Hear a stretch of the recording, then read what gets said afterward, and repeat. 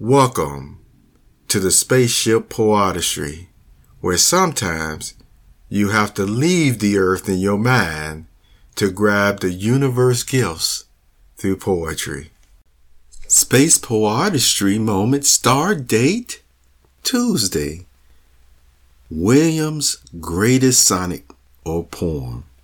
Hello, perceptive readers. A lot of persons, and they've taken polls on this, and you can do a search on it, as far as how they feel about William Shakespeare plays and poems, whether or not they had a favorite one.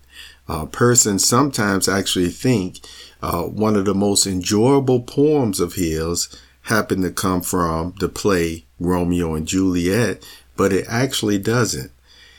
All the same, Sonnet 18, or you may say even Poem 18, is a favorite of many people. And so I want to share it with you today on this Starship PoeArtistry moment. I begin. Shall I compare thee to a summer's day? Sonnet 18. Shall I compare thee to a summer's day? Thou art more lovely and more temperate. Rough winds do shake the darling buds of May, and summer's lease hath all too short a date.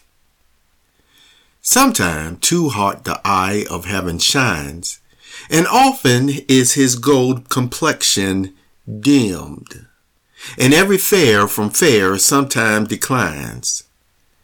By chance or nature's changing course untrim thee, but thy eternal summer shall not fade, nor lose possession of that fair thy iris, nor shall death break thy wondrous in his shade, when in eternal lines to time thou growest, so long as men can breathe, or eyes can see. So long lives this, and this gives life to thee. I hope you enjoyed this Spaceship PoeArtistry moment. It just felt like I recently read Psalms 139, from King David. And it was a psalm that he sent to the chief psalm maker to share, in conjunction with this in the same week, a William Shakespeare play. And who knows, you might get a new one of mine this week as well. Have a very wonderful day. Thank you for flying on our space travels during this Spaceship PoeArtistry moment.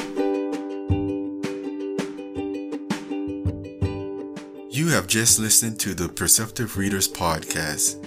Remember, until next time, if you read something that encourages you to improve or enhance your life for the better, it becomes your reality.